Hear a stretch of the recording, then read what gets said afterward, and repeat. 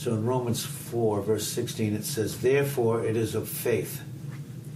It is of absolute dependence that it might be by grace, absolute, pure grace, no merit, no desert on our part, to the end that the promise might be absolutely sure to all the seed, not to that only which is of the law, but that which is also of the faith of Abraham, who was the father of us all. This verse is teaching us that this was a promise, and the promise that was given to Abraham in Genesis 12, 1-3, and in Genesis 17, verse 5, was the promise of Abraham and to his seed, to the Jews who were his earthly people.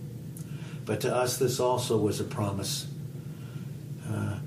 And just like they and us, from the dust of the earth where we were created, but also to us, to the stars of the heaven, like the church that we are. This is a promise that was given to us.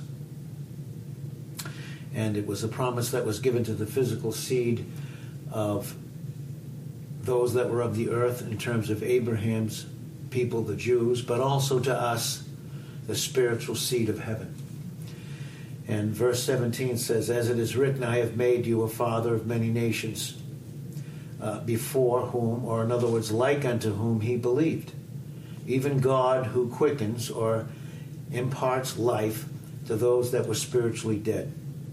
And he calls those things which be not as though they were. Who against hope, who against everything that came against the hope and the guarantee, believed in hope, that he might become the father of many nations, according to that which was spoken. And of course, that which was spoken was by God in a promise, who can't lie. And so that's why his seed would be. Verse 19, King James and many versions say, and being not weak in faith, where it says he considered not his own body as dead, the Greek means, literally says, that he considered his own body that was now dead. It's not that he turned away and said, oh, I'm not going to look at the fact that my body is now dead and I can't reproduce the seed that's supposed to come through. It's not saying that. The Greek says he looked right at his own dead body, looked straight at it, his body that was now dead when he was 100 years old. You're not going to do much at 100 years old. Neither yet the deadness of Sarah's womb. He staggered not at the promise of God through unbelief. Is that really true from a natural standpoint? Did Abraham actually, father of our faith, stagger? I mean, did he actually do that? I mean, at the end of Genesis, the 16th chapter, were there 13 silent years? 13 silent years where he wasn't communicating with God. There were 13 silent years. The father of our faith, did he actually stagger? When Christ appeared to him, God, the pre-incarnate Christ appeared to him in Genesis 17, verse 1, and said, I'm the Lord God Almighty. Walk thou perfect before me. Well, he staggered not at the promise of God through unbelief. That must be God's viewpoint. But was strong in faith. What tiny little faith that he had. He was giving glory to God. God was glorified even in that little bit of faith. And being fully persuaded that what God, he had promised, well, he was able also to perform. Because he was only going to perform what he already promised, and what he promised.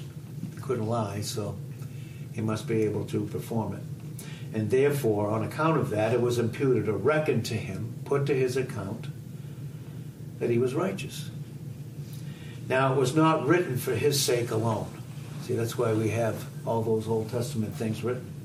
It was not only written for him and for all those, but it was written not for his sake alone, that it was imputed, that God reckoned it to him through his little faith, even though he staggered 13 silent years, father of our faith, failed.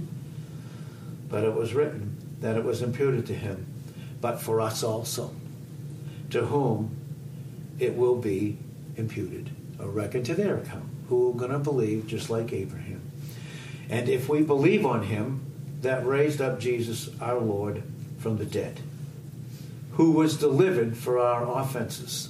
Isn't that interesting? Christ was delivered for everything that would offend God in his perfect holiness and his perfect righteousness. So he was delivered in death on the cross for that purpose, that we would be delivered from our offenses.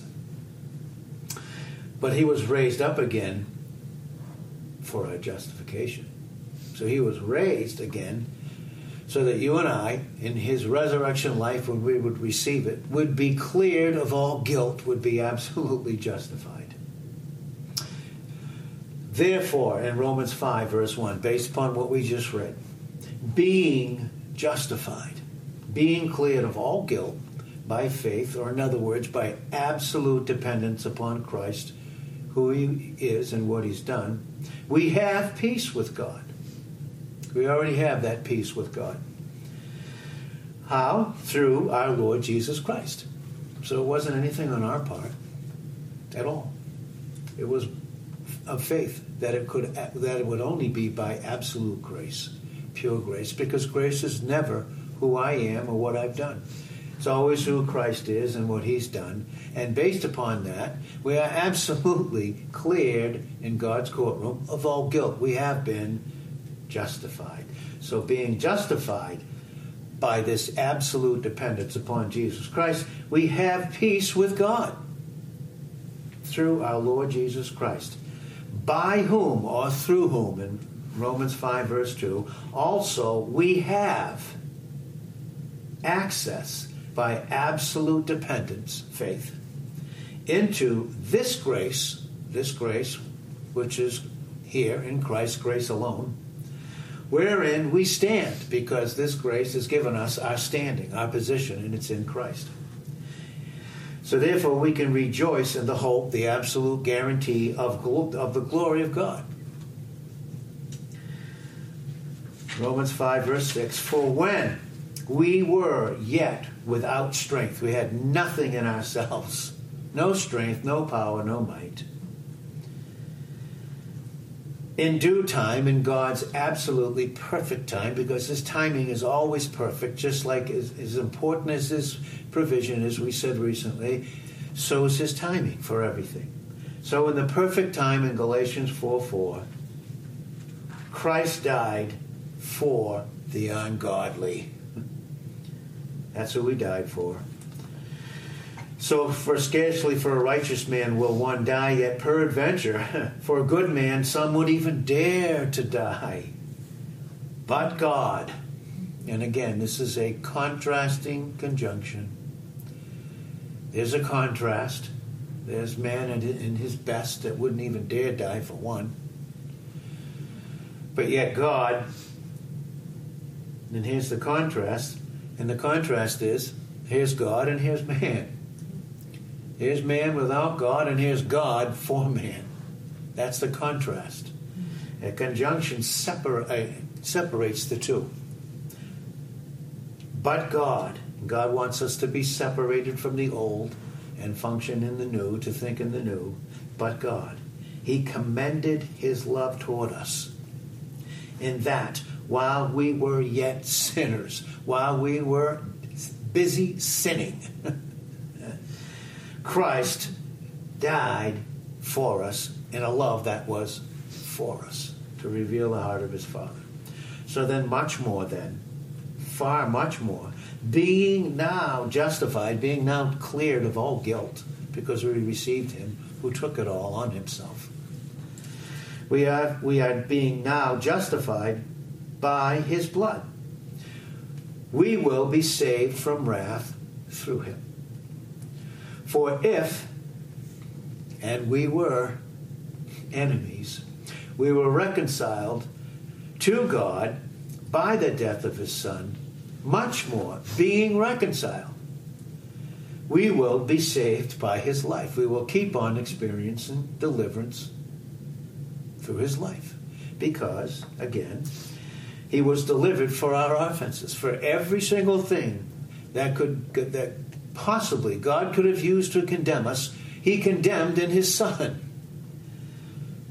So because of that, now when he was raised again for the fact that he is our justification, or the one who's cleared us from all guilt.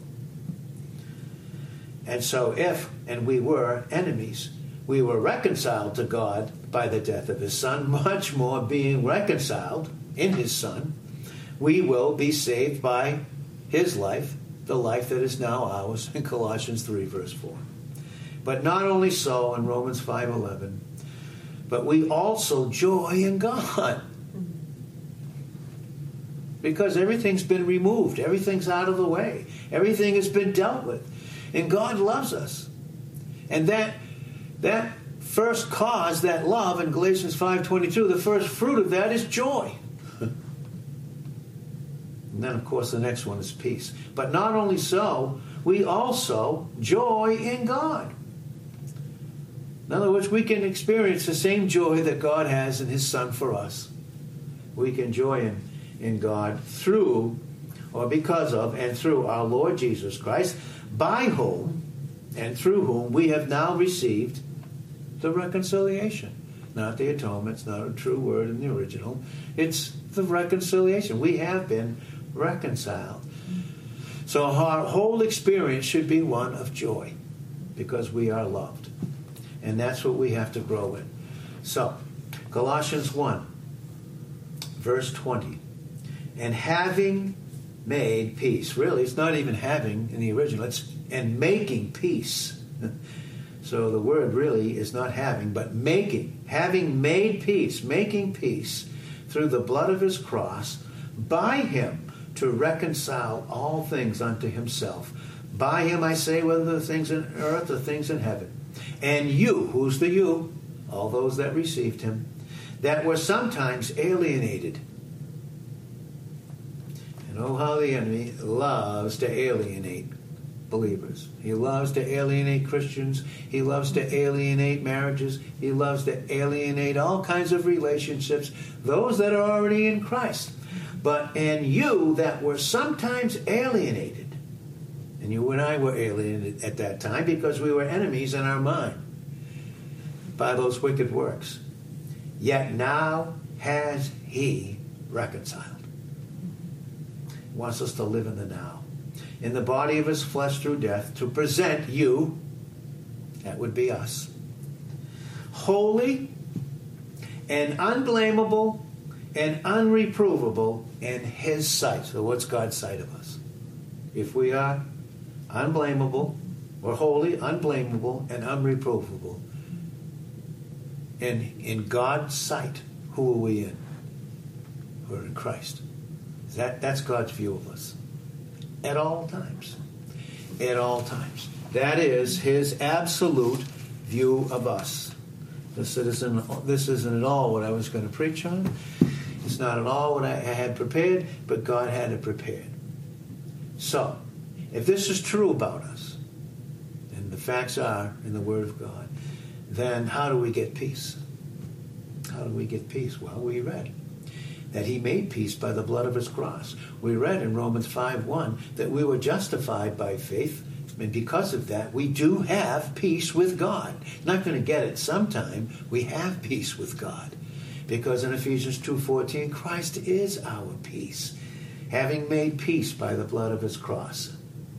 And so, should you and I think that it's presumptuous to be at peace with God in the fact and assurance of his absolute favor and grace towards us at all times? And if so, having made that peace through grace, that we have this salvation, this absolute deliverance. And should we experience that? And should it be presumptuous of us to think so? Well, then how many do we actually see enjoying this divine favor, this divine grace? How many of us really experience it? Who do we really see it in? Is that it's really real in their life and in their experience. Well, someone would say, I see it in others, but I don't know how to get it. I don't know how to get it. I'm saved, but I don't know how to get it. And by not having it, it leaves me distressed if I think of it, that I don't have that peace, that I don't experience it. Though I, like a lot of Christians, I just get by day. I'm just getting on day by day as other Christians do. But when that question of the peace of God is raised, I know that I am not at peace. And I know at times in my experience, a good part of it is that I'm not assured of God's divine favor and His grace resting on me. And I don't see it in myself as I see it in others, enjoying that peace. And of course it's a serious thing, because if we are justified by faith, and we do have peace with God, as some would say that we have it, and as some of us as believers, we know we have it in Scripture because Scripture says it, but yet I don't have that peace with God in my experience, well then how? And then can I be assured of myself being justified or cleared of all guilt? How can I know that? Even though it says it in Romans 3, verses 24 and 25, and as we read in Romans 4, verse 25. Well, why is it that we don't have that peace? Why don't we have that true knowledge of justification by faith? Why? And therefore we don't have peace. And I can say, and most times, that, like a lot, that we are not justified. I don't say that you and other believers aren't justified, are cleared of all guilt in God's sight. But then our conscience, and this is the key, some of our consciences don't have the true possession of it, the true possession of the fact that we truly are cleared of all guilt. That really and truly He was crucified and caused to be dead because of our offenses. But He was raised again for our justification, so for our peace. So, like a lot of teaching, and we thank God for the reformers they brought back in the Reformation period, Luther and all those, back in the 1500s. They brought back justification by faith. By faith alone, through grace alone, by Christ alone. They did. But they also taught that if a man did not have assurance of his own salvation, if he didn't absolutely have the assurance of his own salvation, then he couldn't be justified at all. Very bad teaching, because they missed the whole point of the growth truths, the positional truths, those foundational truths of who we are in Christ. But the fact of the matter is that when we read Acts 13:39, it simply says that all those that believe in Jesus Christ are justified of all things. I mean, all things. Doesn't have anything to do with our feelings. Has everything to do with our dependence by faith, apart from feelings, upon the very merit and grace of Jesus Christ that He did towards His Father on our behalf and in place of us. Now, we need to obviously know what it's like that in God's sight we have been justified, cleared of all guilt about all things. We need to be taught that continually. But until we see that as taught of God by the power of the Holy Spirit, and that's brought out in 1 Corinthians 2, 9-16, that is brought out in Romans chapter 10, verses 13 to 15. Because you and I have to be taught by the Holy Spirit. The Holy Spirit has to take the things of Christ, show them unto us in John 16, 13 and 14. And we have that unction. That unction is the Holy Spirit in 1 John 2:20. And we don't have any need of just any old man to teach us. But we have the anointing. We do. We are God's anointing. We have the Holy Spirit. And He teaches us all things because He's the one that knows all those things through Christ. And we have it. But until we have this as taught by God, And until we're taught by God through the Holy Spirit that we have these things in Christ, and until we are apprehended by those things of the very value of Christ's work, we won't have any consciousness of it in our own soul. We won't. We won't have it. And of course, even as earnestly we desire it, to that measure that we don't have it, how much more painful is it when we do have it as our experience? It is ours in our possession. But we need to know, and we need to be taught, till we know that we are in Christ. We are in Him. Mm-hmm. As well as that Christ died for us. He not only died for us, but He's placed us in Him. We are in Him. And that the Christian, as a Christian, just getting by day to day, just becomes a false and hollow thing. Which, of course, at some point or some time, otherwise, God is going to break that up in us. Just getting by day. He's going to break that up. Because why? Because it's that very thing that often causes distress in our lives. Just getting by day, just barely making it day by day. It's that kind of thing, truthfully and really, that on a deathbed with Christian causes distress. Because they haven't yet, in their experience, they don't yet have the peace that is in their position. They don't have peace. So, and when we don't have that in our experience, the character of Christian activity in us, it's not very healthy. And it becomes something that's made a business of. To go and to try and prove it and to bring it about. And you know what it becomes for a lot of Christians? It just becomes a kind of means of getting happy. That's all Christianity becomes. When we don't have the truth about who we are in Christ, what He's accomplished, who we are in Him, and who He is in us, we will never experience the peace that He is, the peace that He's given us. He is our very peace. And that's what I mean by it becomes. Christianity just becomes like a business. And kinds of it's a means now of just being happy, getting happy.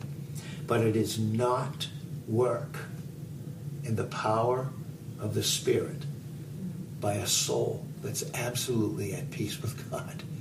It's not that.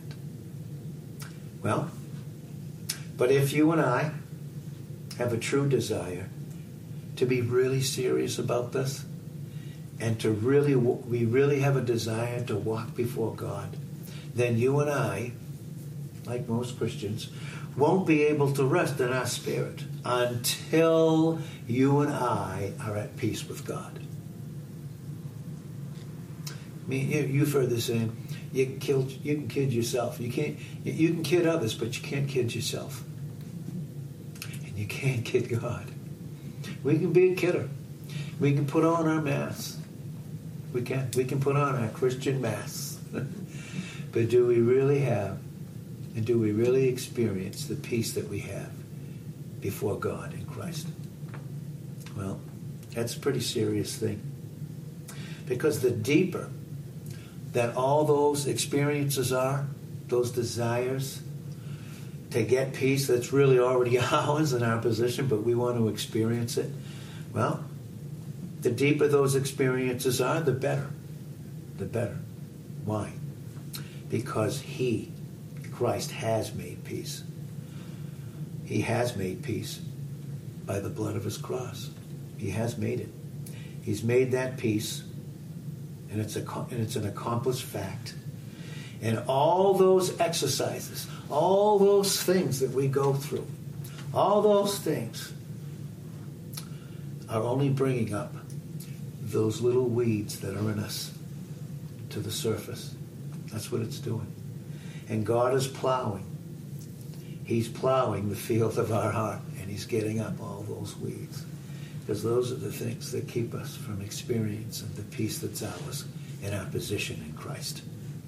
So he's bringing them to the surface. He's plowing to the field. You ever read those scriptures in Jeremiah 4, verse 3? Break up the fallow ground and stop sowing among thorns. Start thinking the right way. So God in his plan, he plows us, his field, to get rid of those weeds so that we can sow in the fact of the righteousness that we have in Christ. And again it says that, and it teaches that again in Hosea 10, verse 12. Sow to yourself in righteousness. And then what? You're going to reap in mercy. Break up your fallow ground, because it's time to seek the Lord, to seek the truth of the fact of who you are in Christ. It's time to seek the Lord, to seek him until he come, until he reigns righteousness upon you. That's our experience already. We are perfectly righteous in Jesus Christ, and we should be at peace. So all those things that we go through, all those gymnastics, those exercises, those struggles, and this sanctification process, they become useful and necessary in this way. It's to bring up those weeds. But they aren't the crop, which is faith. They're not. They're not. And it's not what he has brought about in our life through the finished work in John 19, verse 30. But his work is finished. It's already finished. And he has to bring us to that place to realize that in Hebrews 9, verse 26, he appeared once. Now remember in Romans 6, verse 9, he that died once dies no more. Death has no more dominion over him. And that's ours in Christ. That's ours in Christ. But he appeared once in the end of the age, in Galatians 4:4, to put away sin by the sacrifice of himself. And that work that he accomplished, that has put away sin, is complete. And in Colossians 2:10, you and I are complete in him. He wants that to be our experience. That's why he's got to plow up that fallow ground and get rid of those weeds. The doubt, the unbelief, the disbelief, the lack of trust. So he has to plow it up, and he has to do that in every single one of us. It's complete. And that you and I are already accepted in Ephesians 1:6. We are already accepted by God. Well, how many still seek it? How many still seek to be accepted when we are already accepted by him? We're accepted in him. And he's proven it through his death. Well, we're accepted. Well, and how do we come to God then? We come to God by him, don't we? Because we're in him. That's how we come to God. We come to him. There is one mediator. 1 Timothy 2, verse 5. There's one mediator between God and men. It's the man Christ Jesus. Have we been brought to God as our Father? In John 20, verse 17, Jesus said, he said to Mary, I'm going to give you the first message in resurrection. The first resurrection message is this: I go to my Father and your Father, to my God and your God. Now go tell them. Go tell those disciples so that they can go tell so many. So go tell them. So in closing, that work which put away our sin and dealt with our sins is complete, and we are accepted. We are already accepted in Ephesians 1:6. So we have to come to God by him. And we can. Because if our sins are not all put away, and sometimes we think, oh, we don't have peace because they're not all put away because I'm experiencing them. But listen, if all of our sins are not put away by his one perfect sacrifice, Hebrews 10:10, Hebrews 10:14, if not, right? If not, if they're not all put away, all of them, completely and forever, then they never can be. But are they? For he cannot die again. And then he died, he put them all away. And he did it once. And he did it for all those that are in Christ by the one sacrifice. One sacrifice. Or else, like in Hebrews 9, verse 26, he must often have suffered. But he did it once. And he did it in our place. And he did it once. And thank God for that. And now we are to keep our heart with all diligence. For out of it are the issues of life in Proverbs 4, verse 23. And in Proverbs 23, verse 7, as a man thinks in his heart, in his very mind, so is he. We need to think with him who's done it all.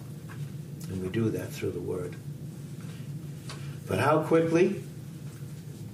When did all of this, by the way, take place? What part did you and I have in what Christ did? Tell me, what part did we have in it? When did all that apply to us? Well, we read it in Romans 5, verse 6, when we were ungodly. When we were ungodly, it was given to us. Peace was ours. When we were actively sinning now. In Romans 5, verse 8. When we were active enemies against him, we were reconciled. What part did we play in it? What part did we play in it? And when did it apply to us? When we were godly? But how quickly? How quickly, and with every one of us, this can happen. With the instinct of self-righteousness, we turn from Christ's work to turn to our own holiness to see if it's there. To see what we are apart from him. No? Even the desire for you and I to be holy can only be the desire of the new man. Because outside of being in Christ, when did we ever desire to be holy? So even the fact that we have that desire, God is telling us, you're in Christ. You know, Psalm 37, verse 4, delight yourself in the Lord. Where's our delight? It's in the Lord. And then he gives us the desires of our heart. He can only give us what he's already given us in Christ, the new man. But what do we have to do? We have to humbly learn what we are without him. And by the way, he never condemns us in Romans 8, verse 1. But we have to humbly learn, just like the Apostle Paul, Philippians 4:11, he had to learn in whatsoever state, and the statement, his present condition, feelings or not, to be content because of his position or his standing in Christ. And God is trying, in our condition, he's teaching us who we are in our position, so that our condition or our feelings don't govern us, but who we are in Christ and our position does. Is that something we have to learn all the time? Sometimes we're so surprised when we fail. Seriously, because we're supposed to be so mature with all this teaching we have. And then when we fail, we're surprised. Well, what? Is God surprised? Do you think he's surprised? And do you think he sees us outside of Christ? No. He's not surprised because he saw it all happen before he even created us. But before he created us, and while he saw it all happen, he didn't see it outside the Lamb who was slain before the foundation of the earth. The eternal Lamb. Well, does what God did through Christ, this work, apply to your ungodliness or godliness? Does it apply to us? Does God apply it to us when we live in an improved state? Or when we improve our condition? Or was it all ours before any of that ever happened? So what are we trying to do? Are we trying? And do we end up crying? Or do we receive? Seriously. And we all do that too. All of us. Listen, the desire that we have is right because it's from God.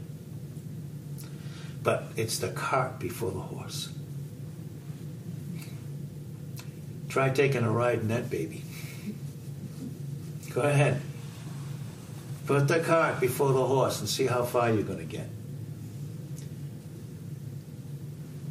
We are looking for holiness to get Christ instead of looking to have Christ to get holiness. Got to repeat it because it's huge. It's huge. It's huge. Well, again, does the work of Christ apply? Was it applied to us when we were ungodly or when we were godly? Was it applied to us in an improved state? When our feelings all lined up? When we were in an absolutely great condition? Nope. That's the wrong road. We're on the wrong road. We're on the wrong road of thinking. Because Christ made peace and it was applied when we were ungodly. God's not interested in our performance. He's interested in you and I receiving what his Son performed to him for us on our behalf. That's who we are. It is who we are. And again, we put the cart before the horse, because the cart before the horse is you and I are looking for holiness in ourselves to get Christ, instead of looking to the fact that we have Christ and he is our holiness. That's Hebrews 2:10 and 11. And that's why he's not ashamed in 2:12 to call us brethren, one with him, with the same life. So we're going to close. We are looking for his help in this present condition that's so bad. We're looking for his help and not to his work for the peace that we desire. It's huge. You don't get this from the Reformation teaching. I'm serious. You do not get it. You only get these things and these growth truths, the positional truth, the foundational truths in Christ. You imagine having that as a solid foundation. Then you build your Christian life. But can you build if that foundation is not laid? Can I build? No. We're looking for his help and not to his work for the peace that we desire. What we want is righteousness. We want to be in a right standing with God, not help. And we have it in Christ. The search leads you and I to see that you and I cannot find in ourselves what we seek. You seeking for peace? Are you looking for it in yourself? Are you going to measure it by how you feel or by what you experience or whether you're happy or not? Or that you have it in Christ? Cart before the horse. Well, what does it lead us to? This is what it leads us to. Romans 7:18. To will is present with me. But how to perform? Oh boy. Is that word, perform. How to perform that which is good, I find not. Go into the self-help book section and into a lot of the Christian book section, and they'll tell you how to perform to get it. To will is present with us, but how to perform that which is good I find not. What will that do? That will always bring us to the end of ourselves, thank God. And it will lead you and I through grace, knowing that there is no good in us. So don't look there. Boy, he has to teach that to us, to ourselves, and to every single relationship that we're in. He has to teach us that. He has to teach us that we only look to Christ's work and not our feelings, not our condition, but only our position Christ's work. We are to look, when we look at ourselves, not at the vessel, but the treasure that's there. 2 Corinthians 4:7. And that's what we're to see in one another. So, Lord, thank you and praise you for this message in Jesus' name.